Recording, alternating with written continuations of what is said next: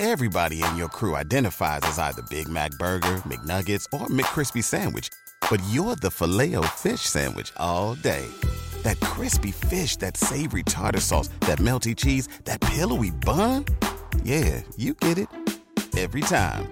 And if you love the Filet-O-Fish, right now you can catch two of the classics you love for just $6. Limited time only. Price and participation may vary. Cannot be combined with any other offer. Single item at regular price. Ba-da-ba-ba-ba.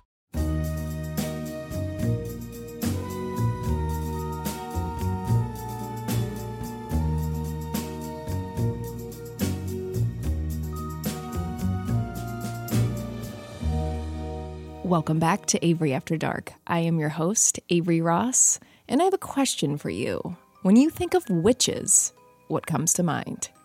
In modern TV and entertainment, witches are portrayed as funny, whimsical, powerful, and mysterious. They are thought to be nature's servants, and witchcraft is an acceptable topic and even a pastime for some. We love TV shows like Bewitched and Vampire Diaries and movies like Hocus Pocus. I actually just watched Practical Magic recently for the 20th time, and it is hands down one of my favorites. It's crazy to think, though, that years and years ago, you and I could be imprisoned for even talking about witchcraft in this way. And that's where today's story begins. We are talking about the Salem witch trials. While you're watching some of your favorite witchy programs, you may notice that some of the names and historical references that they use sound kind of familiar. Almost always, they will tie back to Salem, Massachusetts, and what happened there so many years ago. I have been excited for this episode for months. It is now time for you to sit back and relax, and let me tell you about one of the most shocking chapters in American history, where hundreds were accused of practicing witchcraft. The devil's magic, they called it. And according to the Boston Globe, 20 were executed and another 5 died while in prison. The Salem witch trials were 7 months of complete supernatural hysteria. Most of the accused quote-unquote witches were women. And it's hard to believe that all of this actually happened, but it did. Let's go way back to the start. It's February 1692, and we are in the village of Salem, Massachusetts. The Puritans settled in Salem in 1626. The Puritans were English Christians who didn't quite agree with the practices of the Church of England and came to America for freedom of religion without persecution. One of the biggest things to keep in mind here is that these were hard times for villagers, for everyone really. Day-to-day life was stressful, and having fun was actually considered irreligious or ungodly. Outwardly, there was near constant fighting between settlers and Native Americans, and it left the village of Salem extremely isolated. Within the village, relationships in the community were strained between neighbors. Life was extremely strict for people, and during this time, people feared starvation and disease. There was a recent smallpox epidemic, and illness and disease would ravage through communities, wipe out families. The simmering tensions in this community led to a lot of fear. You have to think, this was a time with no modern heating, no electric, so when it's winter, you are cold for months. If you get sick, you are sick in the cold. They had very little medicine available for illnesses. Say you're hungry. You gotta find it yourself. Food was scarce. There wasn't a dozen food chains and grocery stores on every corner like we have now. The Puritans were industrious people, so almost everything within the home was made by hand. So, to put it simply, if you wanted something, you had to get it or make it yourself. Let's break down some of the societal norms during this time period. Men's roles were to farm, fix things around the house, and take care of the livestock. Women were supposed to cook, care for the home, clean, even make their own soaps. Puritans attended church every Sunday morning for 3 hours. 3 hours. While the reverend would give sermons that warned against evil, some of the prayers would even last over an hour. And throughout the week, villagers would meet and pray as well, so religion was everything to these people. There was also an increased paranoia about the supernatural at this time, and this all rooted back to the Puritans' mindset. Belief in the supernatural and witchcraft, aka the devil's practice, was thought to give certain humans the power to harm others in return for their loyalty. If you put yourself in their position, when you are going hungry, you have family members getting sick and dying, there's constant fighting, people really felt they had to cling to something, some kind of hope, and that was their religion. Those in the community who didn't attend church, oh no. They were often fined or overall just ostracized and looked down upon. Let's talk a little bit more about the role of women in this time. Women were especially expected to toe the line. The Puritan mindset was that, quote, women were deemed to be more susceptible to seduction by the devil, end quote. Ladies were said to be weak-willed and have loose tongues. For all my ladies that are listening, feel free to get that major eye roll in right about now. But wait, there's more. Culture at that time was that women were inherently sinful and more susceptible to damnation than men were. Women were more likely to become agents of the devil, which is so insane, but these were the times. It's also interesting because although this was their mindset, Puritan women played a bigger role in the community than others during this time period. They were actually taught to read, which was very rare, and women were also expected to handle finances for their household and educate the children. So it's interesting to me, women had such a complex role at the time. They were considered to be more easily tempted by the devil, but were also given a lot of responsibility and more freedom than others. Overall, it was a very formidable time for the village of Salem. That brings us to that winter, and it was a rough one. The winter of 1692 was one of the coldest on record. Snowy, freezing temperatures, it was frigid, and people in the village were really on edge. One fateful day, two cousins, 9-year-old Betty Paris and 11-year-old Abigail Williams, started exhibiting strange and startling behavior. They began having these fits where they would violently contort their bodies and have uncontrollable outbursts of screaming, full-on hysterical fits. Their families didn't know what was going on with them. They had never seen anything like this before, and soon enough, this behavior spread to 12 more girls in the village, and they started up with these bizarre fits too. When asked why the girls were acting this way, they complained that their skin felt prickly and that they could feel ghosts and spirits touching them. They described the feeling of crawling and tingling sensations under the skin. A local doctor named William Griggs was brought in to examine the girls, and he said that nothing was physically wrong with them, but did say that there was something going on here. The doctor told the families that these young girls were under an evil hand and diagnosed them with bewitchment. And now a quick word from today's sponsors. You're back with Avery After Dark. Why these girls were behaving this way has been debated for centuries. Some have pointed to the girls possibly having some sort of rye fungus poisoning, which causes convulsions similar to hysteria. And you can also suffer from those kinds of crawling sensations on the skin. This poisoning is thought to have come from the rye fungus from the crops. It's a parasite that, when ingested, can make people really sick. The only question with this was why it was just these young girls getting sick at the same time.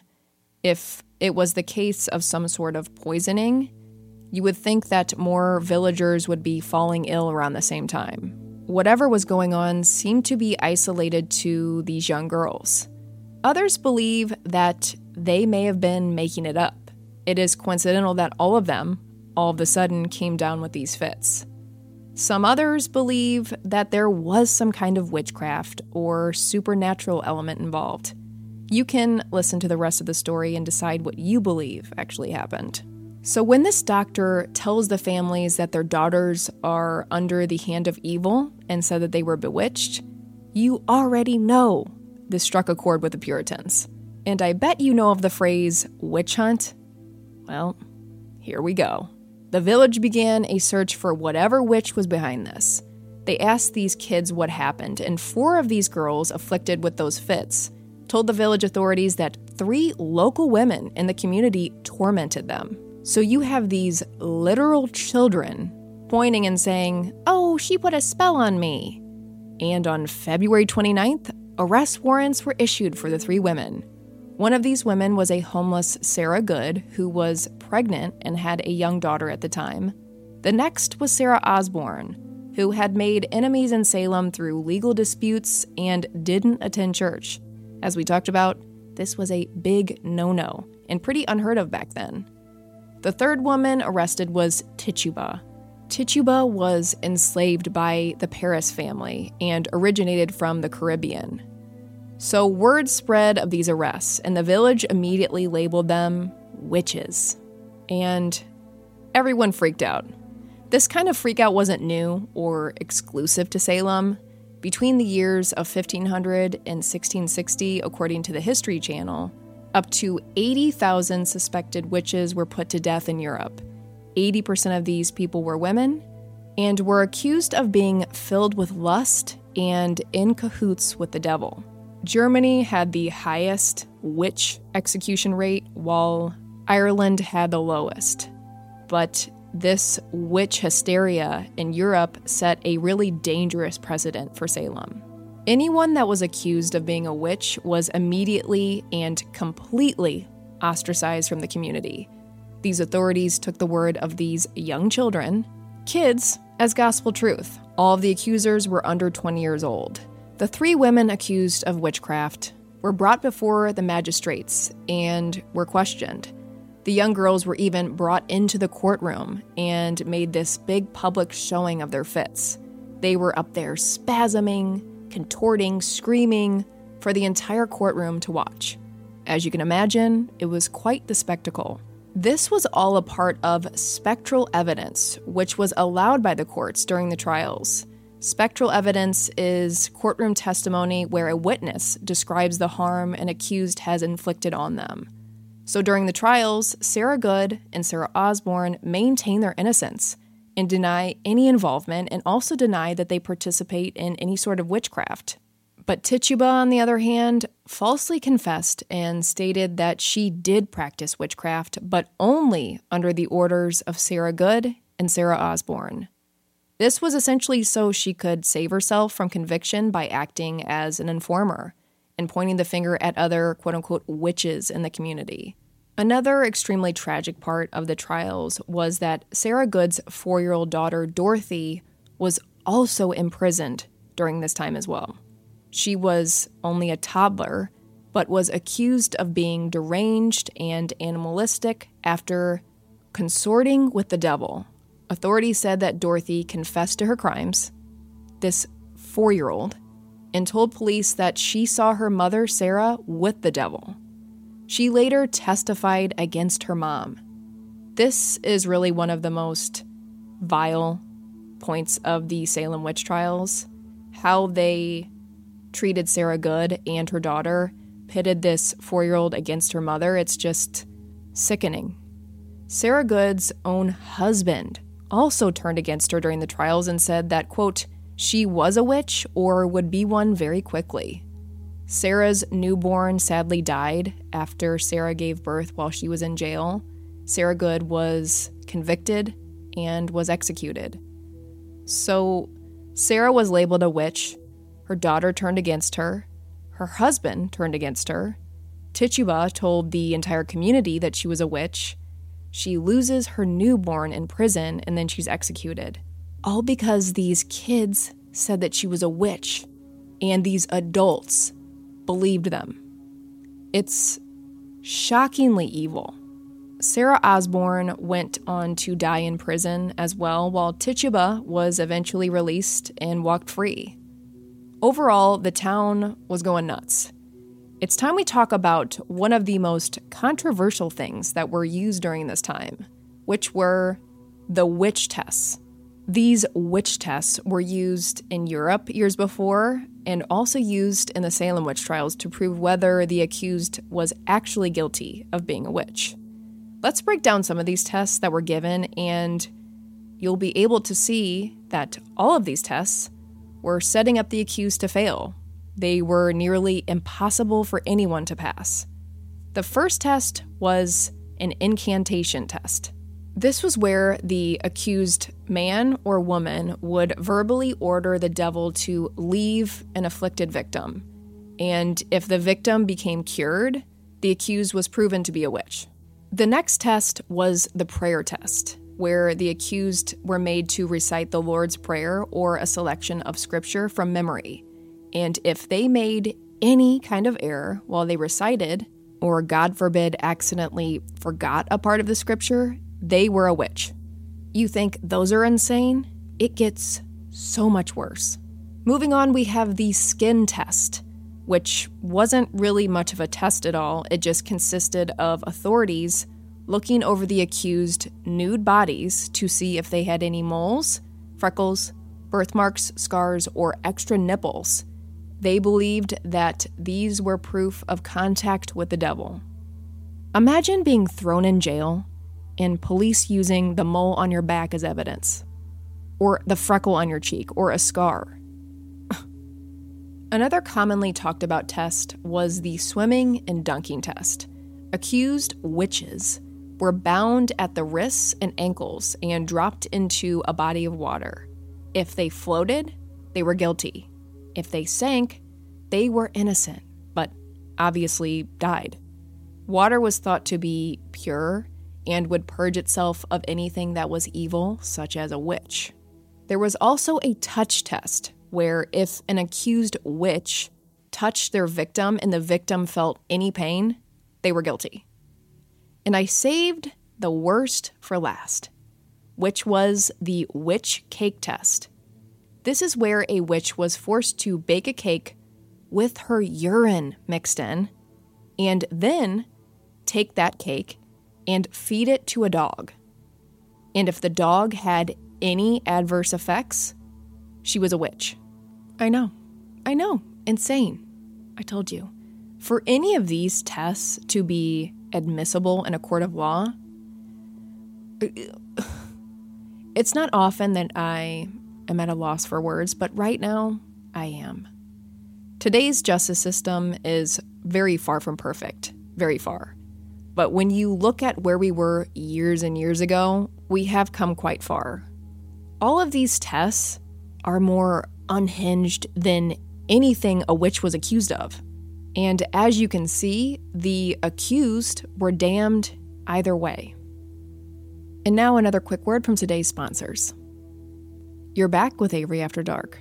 So it is arrest after arrest, and it's quite honestly beginning to overwhelm the courts. They cannot keep up with all the trials and accused, but it didn't matter. The hysteria was growing by the minute. The community and authorities demanded that we must track down every witch amongst us and take them out. This witch hunt continued to spread across Massachusetts, the number of accused witches totaling in the hundreds. She's a witch, boom, arrested. She's a witch too, boom, arrested. It was like anyone could point a finger and say, she's a witch. And the authorities were like, okay, we're taking her in. What? Many of the accused were middle-aged to older women. And here were some of the common tip-offs that a woman was a witch. Being single, having no friends, having too many friends, or being poor. I don't know. I don't know what to say anymore. Many of the accused were thought to be difficult members of the community or outcasts. Any loner was suspicious. Theorists point to this as a way for the community to sort of weed out these kinds of individuals. And many more of the accused, like Tituba, began falsely confessing and blaming others to save themselves. Because the thing was, the accused had very limited options when they were arrested or proven to be a witch through those tests. Either A, confess that you were indeed a witch and under the hand of evil and beg for forgiveness, or B, deny that you were a witch and you'd be executed. So if you were accused, the one thing that you could do was rat on someone else, point the finger at a friend, a neighbor, or someone you didn't even like. That was a ticket out of being executed or imprisoned. And this is because authorities didn't want to do diligent investigations, hence those bogus tests. They wanted the accused to admit they did wrong and promise to never participate in witchcraft again. So as we discussed earlier, confession or not, you were guilty and you were a witch. And as I mentioned before, many of the accused were women, but there were also men accused. So it was really unfair on both sides to both men and women. The accused were taken to a place known as Witch Jail, known today in Salem as Old Witch Gaol, which was essentially a dungeon where all these men and women were kept. They were starved, tortured, and held in inhumane conditions. By the spring of 1693, hundreds of people had been accused of being witches or for allegedly participating in witchcraft. And if you can imagine it, even 2 dogs were executed for their alleged contribution to witchcraft rituals. This should just show you how unhinged this community was. It wasn't until the wife of the governor of Massachusetts colony was accused of being a witch that he suspended the trials. The accusations were starting to hit a little too close to home for him.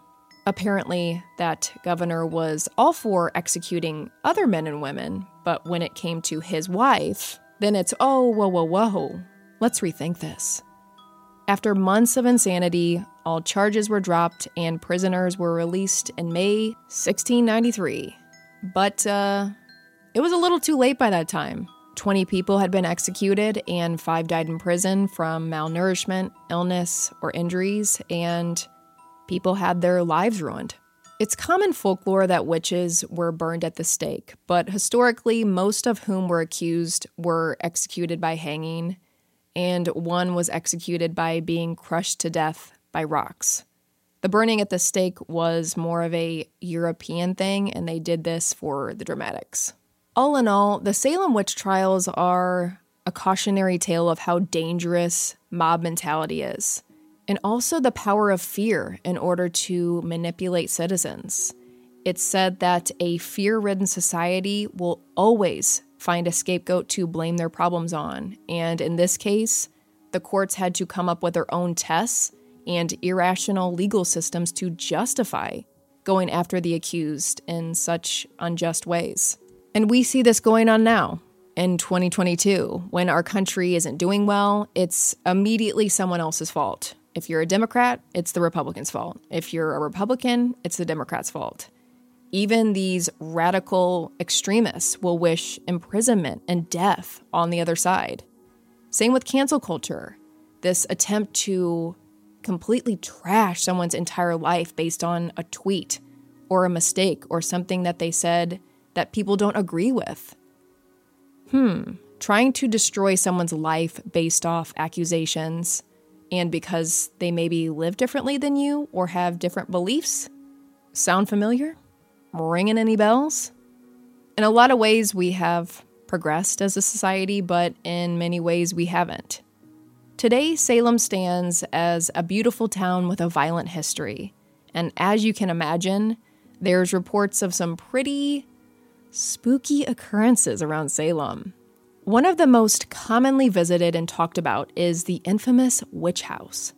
One of the only remaining buildings linked to the trials, its principal resident was Judge Jonathan Corwin, who oversaw the execution of those accused of being a witch back in the day. Inside, visitors have claimed to hear the sound of disembodied voices and the feeling that they are being watched. Inside of the witch house, you'll even find a black shoe, which is a superstitious ritual to ward off witches.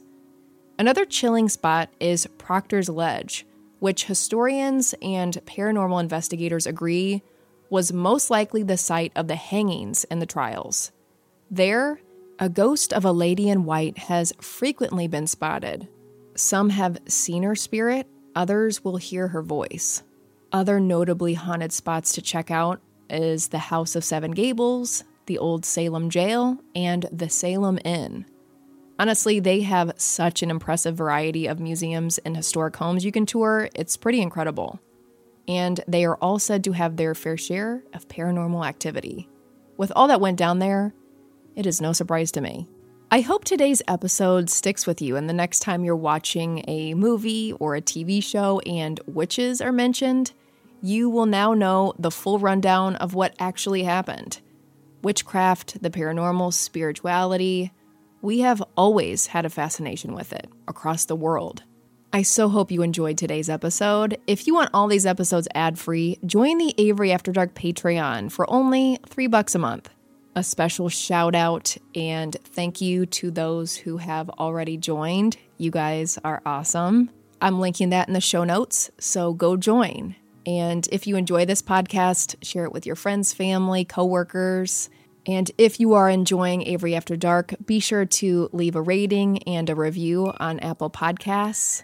Make sure you're following along on all the socials, and I will see you next episode. Toodaloo, witches!